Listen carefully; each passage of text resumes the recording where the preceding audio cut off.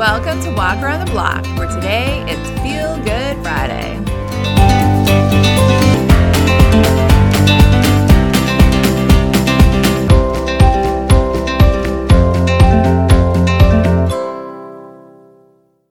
Hello, hello, hello. We are back on schedule. What a week. I feel like there is something in the air this week, and I do not feel like it is just me. Is it just me? I don't think so. It feels widespread. I said to my husband, is there something with the moon? He's very good with all things sky related. I was like, I feel like we just had a full moon, so that can't be it. What else? What is it? He didn't know. I was like, I feel like it's something. It's like a get by week. For example, I was sitting here and one of my contacts totally had a blurry spot for the longest time.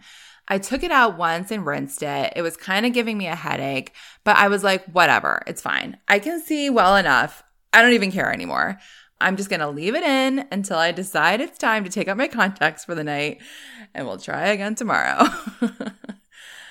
That kind of happened the other day. I dropped my contact, the other one, I guess maybe while I was taking them out. Found it on the rug, rinsed it off, put it in the case. The next day, I put my contacts in, and it was driving me nuts for like 3 hours. Took it out, rinsed it off, put it back in. It was still bugging me. Took it out, and on a whim, flipped it inside out. And lo and behold, problem solved. I don't even want to tell you how many years I've worn contacts. I mean, this should not be an issue. Why is this so hard? I think part of it, this is another example. The weather was like 100 degrees here this week, like legitimately 100. And then the very next day, it was like 70 or 75. My husband went outside today and I was like, you might need a hoodie. I am not going to complain ever about 70 degrees. I am all for the season changing, but the whole thing all at once, it's just disorienting. This week started off strong though. I will say that. I put together this whole one-page document. I have been wanting to do this forever. The first column is meals that we eat regularly, grouped by like chicken, pasta, soup, etc. The second column is recipes from the internet, my favorite cookbooks that I want to try, also grouped by type. I taped it to the inside of my pantry, and I think it will change my life. I also cleared out a couple containers in my pantry. There was almond flour from 2020 in one that I think I used like once. I did it because all this talk we've had recently about cereal, I feel like I want my baking cereal in plastic containers. I guess presumably so it stays fresher longer, although I do feel like I read something that said that's not true. It probably isn't true. It feels very much like the kind of thing driven by commercialism, consumerism, whatever. So I don't know if that's true, but I do like the idea of being able to see how much is left. That's good enough for me. Baking cereal, by the way, of course, is cereal you can bake with, which sounds weird until you think about the fact that a lot of us have Rice Krispies laying around for Rice Krispie treats, but maybe don't necessarily eat a bowl of Rice Krispies when we're going for a bowl of cereal. I mean, I have before. It's just not my go-to. I said last time, my go-to cereals are usually Golden Grahams or regular Cheerios. I do like other cereals. Those are just the top of the list. I did a little survey on Instagram last week about people's favorite cereal. One pick, this is my husband's favorite too, was Cinnamon Toast Crunch. I agree that Cinnamon Toast Crunch is great because you can snack on it, you can make little treats with it, and you can eat a bowl of it. Okay, other picks. Fruity Pebbles, another good option for treats. I've done that before. The various offerings of Cap'n Crunch, regular, peanut butter. I would also like to throw Crunch Berries in the mix. Annie's Cocoa Bunnies, which I have not had, but sounds extremely promising. and some good nutritional dinner substitutes. We also had votes for multigrain Cheerios, Cinnamon Life, and Raisin Bran. Cereal, very underrated. So I was at the store last week not buying cereal, although I did get some Rice Krispies at Target this week. They're 20% off in case you're in the market. But I was at the store getting a few things, and when I returned my cart, I noticed an unopened lip gloss on the ground, kind of hidden next to the carts. It probably fell out of the cart or out of someone's bag. It was a cute gloss. It was like a berry shade, solid choice. I picked it up and immediately I was like, why am I picking this up? I don't know what to do with this. I figure there are probably a few options in this scenario. One option is to just leave it there. I feel like if you know you lost something, the first thing you're going to do is go back to where you thought you left it. So in a way, leaving it there might be the best way to help someone find something. Just leave it alone. I've done that. One time I was at the store late at night and I left my wallet in the top part of the cart. Drove home, realized it, went back, and was very happy to find my wallet right where I left it in the cart return. I was like, thank you. I knew right where to find it.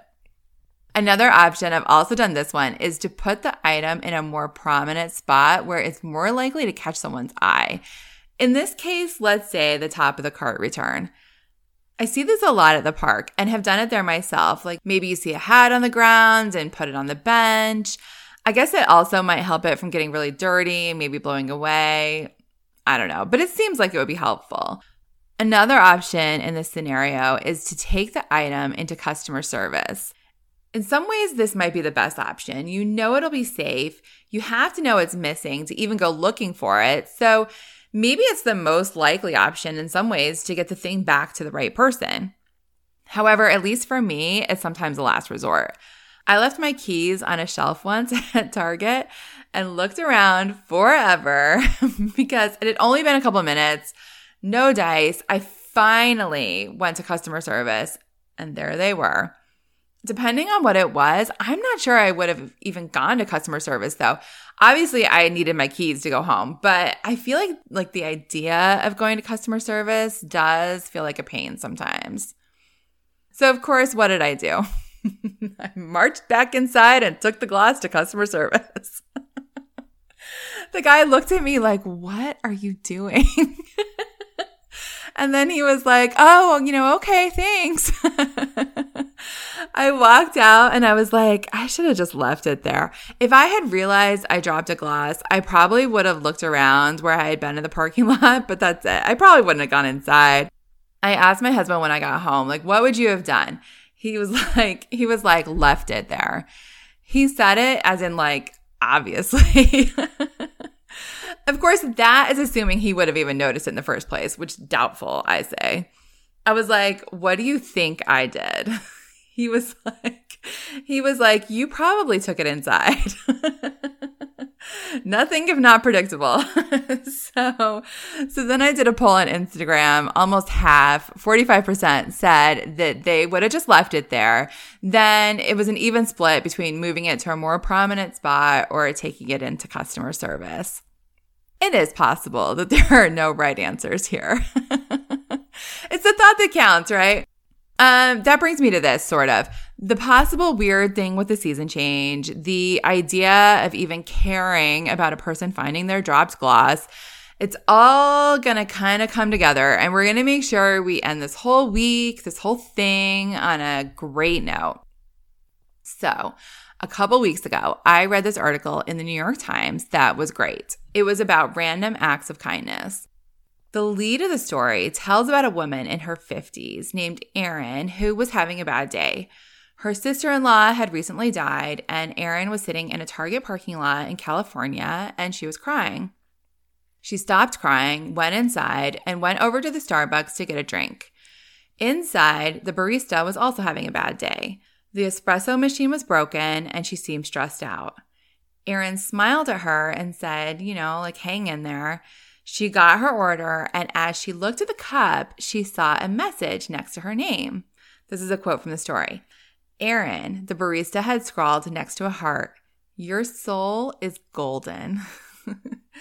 It says Erin was laughing and crying, telling the story. Quote, "I'm not sure I even necessarily know what your soul is golden means," she said. But the warmth of that small and unexpected gesture from a stranger who had no inkling of what she was going through moved her deeply. "Of course, I was still really sad," she said, "but that little thing made the rest of my day." So then the story was really good. I guess it was off a research study that was published in a psychology journal last month. The story quotes one psychologist as saying, "We have this negativity bias when it comes to social connection. We just don't think the positive impact of our behaviors is as positive as it is." Another psychologist quoted in the story said, "When the kindness impulse arises, we totally overthink it." Both of those things struck me as really true. Maybe even better than the article, though, was the comments. Or I guess just the volume of the comments. There are certain stories, like the one about finding rats in the car. I just can't resist the comments. But I got sucked into the comments on this one too. I was laying on my bed just scrolling and scrolling through one day. It was like one of those times where you're like, I'm just going to scroll through my phone for a few minutes before I make dinner. And then the next thing you know, it's like dark outside. My husband's very sweet. He knows this about me and just lets me be. So there were 901 comments when I last checked today. And usually when there are that many comments, people are very worked up about something. I will say, if you go look at them, there are, of course, some cynics in there. Some people do get a little suspicious of home-baked items from strangers. That's fine. But the vast, vast majority were all these people who had a sweet memory, usually of something very simple that stayed with them that they wanted to share. It was actually kind of crazy as I was reading. They really were like the simplest things. And a lot of them were from like years ago, and people still remembered them and felt them like they were yesterday. So many warm and fuzzies. So now we'll all feel warm and fuzzy together. Okay, so there were a lot of stories in the comments about umbrellas. You are never more vulnerable than when you are stuck outside in a downpour. Bonus points if you're extra dressed up or holding a baby. And never more grateful than when someone just hands you an umbrella. There are also a lot of stories about flat tires and getting stuck in storms. Another example of being in a totally vulnerable situation. I have been helped several times on both occasions. No surprise. And of course, I completely remember them. There was one, I was actually just telling my husband about it not too long ago. It was one of my first big New England snowstorms. Of course, I was at work. I decided to try to make it home instead of staying by work. It was like 6, 7 o'clock, dark out. I was like, I've driven in snow plenty of times. It's fine. Maybe this is an important part of the story, maybe not, but I stupidly also tried to make a stop on the way home. And of course, I got stuck. And of course, the more I tried to get out, the deeper my tires got. I did not have a shovel in the car. I don't even think I was wearing boots. I'm not even sure I was wearing gloves. I can picture exactly where I was, like kind of on this little tiny little hill. Anyway, this car stops next to me with 2 women in it. And the one woman in the driver's seat yells out to me, "Crank the wheel when you hit the gas." I'm like, okay. I try it a couple times, nothing. She's like, "Just crank it." I'm like, okay. I try it again, nothing. So she jumps out of her car and is like, "Let me do it." She slides into the driver's seat. And the other woman gets out and goes behind the car. The woman behind the wheel, I mean, I learned what she meant. She showed that wheel who was boss. The other woman pushed when she hit the gas, and sure enough, they got me out. I barely had a chance to say thank you. They jumped back in their car and were gone practically as fast as they showed up. What else? There were multiple shout outs of Trader Joe's employees doing kind things. giving people free flowers, things like that. No surprise. Trader Joe's employees are the best. And also, there is nothing better than getting something unexpected for free. When we first moved here, there was one place I used to like to go to write. They always had good music playing, and this woman who worked there would give me free fountain drinks like all the time. I would always be like, no, it's fine. And she would be like, I'm giving it to you. Just take it. It was so nice. The place is closed now, not because of the free drinks. But I still think about it when I drive by where it was, and it makes me happy. This one person in the comments said, this is a quote, "For years, my friend Robert has carried a roll of quarters in his pocket so that whenever he's walking down the street and sees a car parked by a meter with expired time, he'll insert a quarter to give the driver a few more minutes to get back to his or her car and avoid a parking ticket. Drivers very seldom see him do this. He says it makes him happy. I believe it." I love that. I used to do that sometimes when I lived in a neighborhood with meter parking. As someone who had gotten multiple parking tickets, being just a couple minutes late, it was like a very tangible, easy thing to do for someone else that felt like it would make a difference. Someone then commented on her comment, though, that it was illegal to feed someone else's meter. I find that a little hard to believe. I'm not going to look into that. I say feed all the meters you want. A lot of stories were from parents, especially moms, who were very grateful when someone helped them out when they were overwhelmed with their kids. One woman said she was at the store once with her first baby who was very cranky and colicky and just like screaming. And she's trying to deal with the baby and also unload her groceries at the checkout. And this woman behind her just jumped in and started loading up the groceries for her. She said she was so thankful she started crying. Of course, there were great pay it forward stories. I have had that happen to me and also tried to do it like in a toll line or a drive-through. It's always unexpected, always very fun. A lot of stories about little notes that meant a lot to people.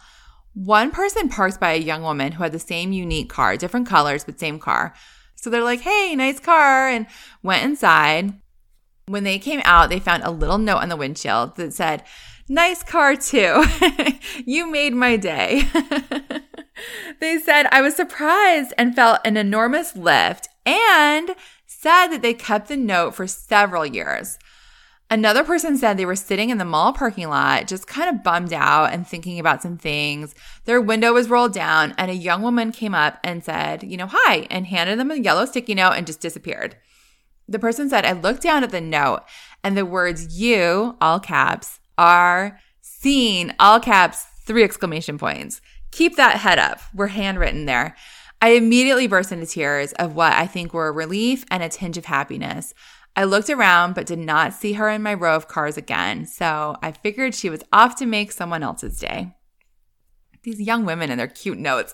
I feel like there is a part of me that thinks you can do that when you're young. But of course you can do it anytime. One person said it's silly, but every Valentine's Day, she just texts a heart to everyone she knows.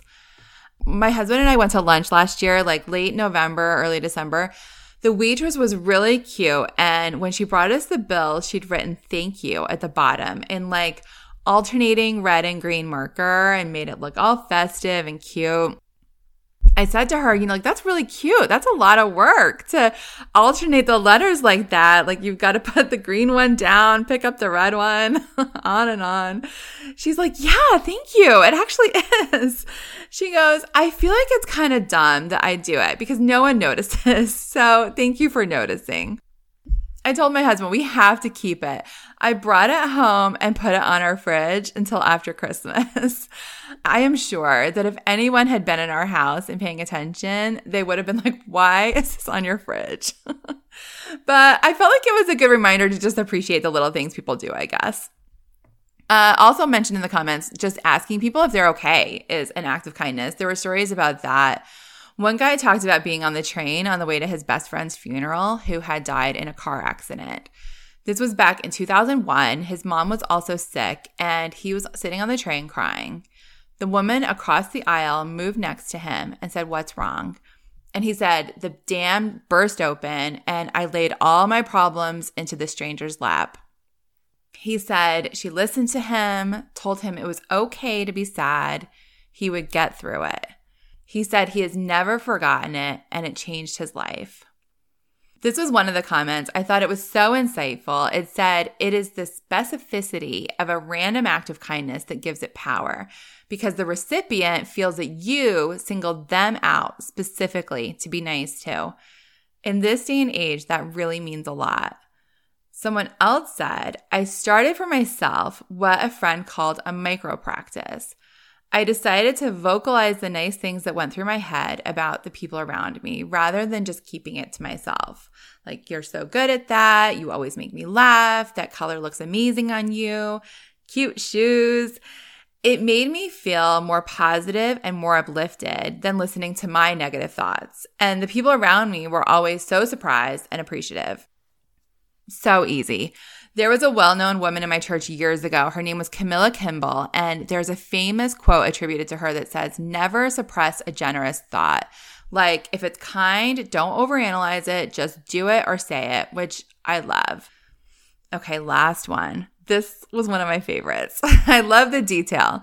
Her name was Leah. She lives in Brooklyn, and she said, 25 years ago, when I was in 5th grade, we had to put my young cat down. I was devastated. The next day, I had to attend a travel soccer game out on Long Island.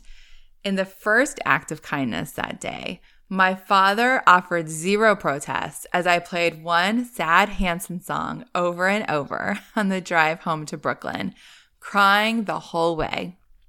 From there, I went to attend one of my best friend's birthday parties in Soho, where the activity was making beautiful marbleized paper.